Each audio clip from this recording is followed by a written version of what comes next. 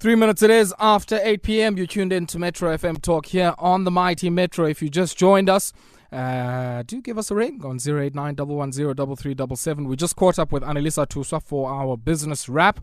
And if you missed that, you can catch that on www.metrofm.co.za, where you can catch the podcast. We now go into the second part of our business wrap, and I'm joined to take further a story that broke sometime this afternoon on the banks that just over a year ago had been fingered in the collusion and manipulation of the rand-dollar exchange rate. And of course, this is the collusion manipulation of spot bid offer spreads, spot exchange rate price. And on the back of revelations here, there's been the addition of 3 other banks to this probe, including Nedbank, Rand Merchant Bank, and Standard Americas. And I'm joined by the Deputy Commissioner at the Competition Commission to tell us all about what's happening in this case.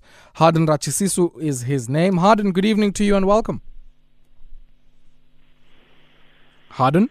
Hello. It just disappeared on me, yes. Yes. How are you doing, man? I'm good, thanks. I'm very well, thank you. Yeah. Maybe for some of our listeners who might not be familiar with this matter, and I did try at least to give some context, but I might make for a good starting point. Just give us some context. What's happening in this case here? And we do know that in the original citation, there were about 28 banks that you had, pointed to for this kind of conduct. What is the latest on this? Yes, indeed, Ayabonga. For your listeners, this conduct, if I can summarize, it's illegal for companies in South Africa to fix prices or any other trading conditions. So what we have now with this case, listeners will recall, we referred this case in 2017 to the Competition Tribunal. We were taken from pillar to post in other courts, appeal court, constitutional court, when the banks wanted the allegations to be dismissed. They did not succeed. What they succeeded on was for the appeal court to say the commission must substantiate the allegations because, as you have noted, we have 28. Right now, we started on 17 banks, increased to 23. Now we are on 28. There are banks such as JP Morgan, Bank of America, many of the banks that have done this conduct in New York. And they were arguing that whatever they did in New York did not have an effect in South Africa, even though it was to fix and manipulate the US dollar rand pair at a point in time. And our argument has been that this conduct has affected rand-based transactions. It would have affected a lot of transactions of businesses who would have been involved at that point in time, trading goods, exports and imports, travelers like you and I. So we argued that this case has to be answered. There is an effect in South Africa. They've admitted, most of these banks in the US, on the dollar side, that they manipulated this pair. So this case right now, we have filed it before the tribunal. We expect now the banks to answer to the allegations. Sure. So Hardin, just as I follow you, if some of these banks have admitted complicity in the courts in the United States, it only stands to reason that there's always a counter currency on the other side of a pair. It wouldn't be a pair if it wasn't the case. So surely that already by extension should say that that's an admission of guilt even in the South African context. We expected the banks to cooperate in South Africa, and as you know, Citibank was very quick, come forward and settled. They paid a penalty of about 69 million. Immediately, they settled even before we referred the matter. Okay. We thought other banks would approach it in that light, but the attitude with the major banks, particularly those domiciled in the US, has been that South Africa does not have jurisdiction on this. We are not based in South Africa. Therefore, the Competition Act does not apply. Even though some of them have offices, have representative offices in the Republic. They've said, well, our representative offices are not the one that engage in this conduct. South Africa does not have jurisdiction. The Competition Appeal Court ruled against all of these banks. And as such, it asked us to substantiate the case. We have substantiated the case. We have now connected the behavior of at least 38 traders, that were employed, within these banks.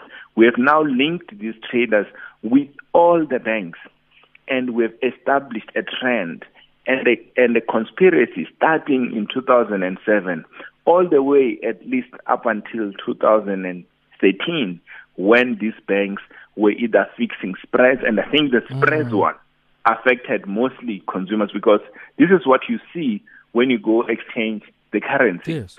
You look at the spread, a 10% spread, which is what you are picking up in South Africa, which is quite high, by the way. It's what most of the consumers have been paying at that point in time. Little did they know that spread was being influenced behind the scenes by these traders. And some of our listeners might think this is only just for those forex dealers on social media, or even those in the markets who trade these currencies. But even you, when you go on that trip overseas and you need to go and buy foreign exchange, it certainly has had an impact on that, according to what you're suggesting there, Hardin. But you've also now, I guess, been requested by the appeal court, which is what you outlined earlier on, to issue a new charge sheet. And I'm quite interested in the addition of 3 new banks or banking groups in the revised charge sheet. What happened between the first filing that you submitted and now this new charge sheet, especially as it relates to these 3 banks? Is it a matter of you not being aware of their involvement earlier on, or has, I guess, some of the information that has been divulged by those who've cooperated with you led to the inclusion of these 3 banks, Nedbank, RMB, and Standard Americas? What we have looked at, and as you probably might be aware, there have been charts in this conspiracy since 2007. Yes. So during our investigation, we had looked at the entire population, but of course, we did pick up certain instances engaging with other authorities in the U.S. We have been collaborating with the U.S. On these. And after the Competition Appeal Court said we should substantiate, expand on this conspiracy, we had to go back and revisit those charts and also talk to individuals who are our witnesses, who pointed us to about how this conduct took place. So it's just digging deep into the charts. We also looked into the trade data, because we needed to ensure that whatever we do is thorough. As you know, the banking sector is quite crucial, it's quite significant. It's in fact the engine of our economy. So whatever allegations we put forward have to be serious allegations. They have to be allegations that we are confident will be proven in court.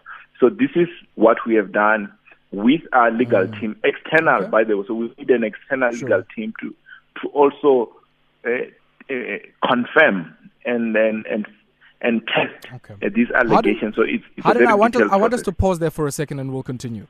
12 minutes it is after 8 p.m. It's the second half of our business wrap, and we're in conversation with the Deputy Commissioner at the Competition Commission of South Africa, and that is Hardin Ratshisusu.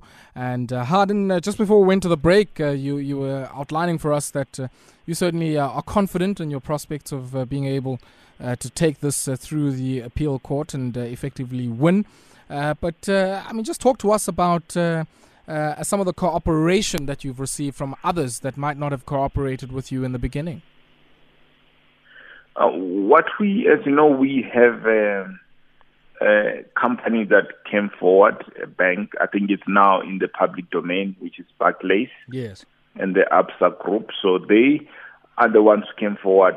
We have provided us with assistance and cooperation and explanations on how this conduct worked. So we have been working closely with those banks that have sought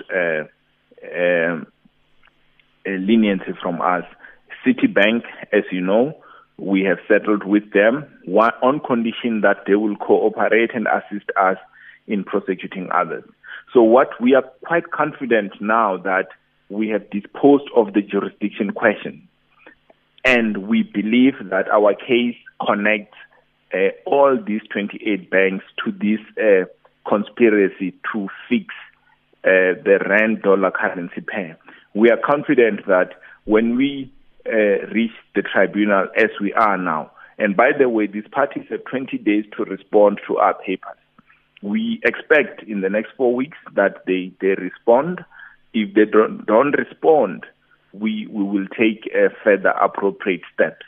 So we are quite confident, Ayabonga, particularly because, as I've said, a lot of these other international banks have settled this conduct in the U.S., exactly the same conduct. In South Africa, they just don't want to answer to the allegations.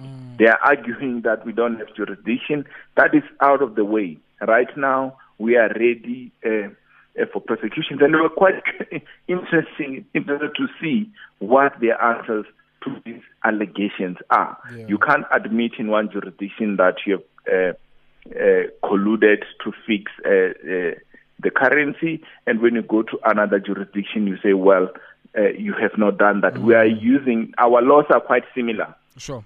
With the U.S. and South Africa, and we work very closely with those authorities in the U.S. So we are quite confident at this point. Okay. Hardin, we'll have to leave it there. Really appreciate you taking time out to speak to us this evening.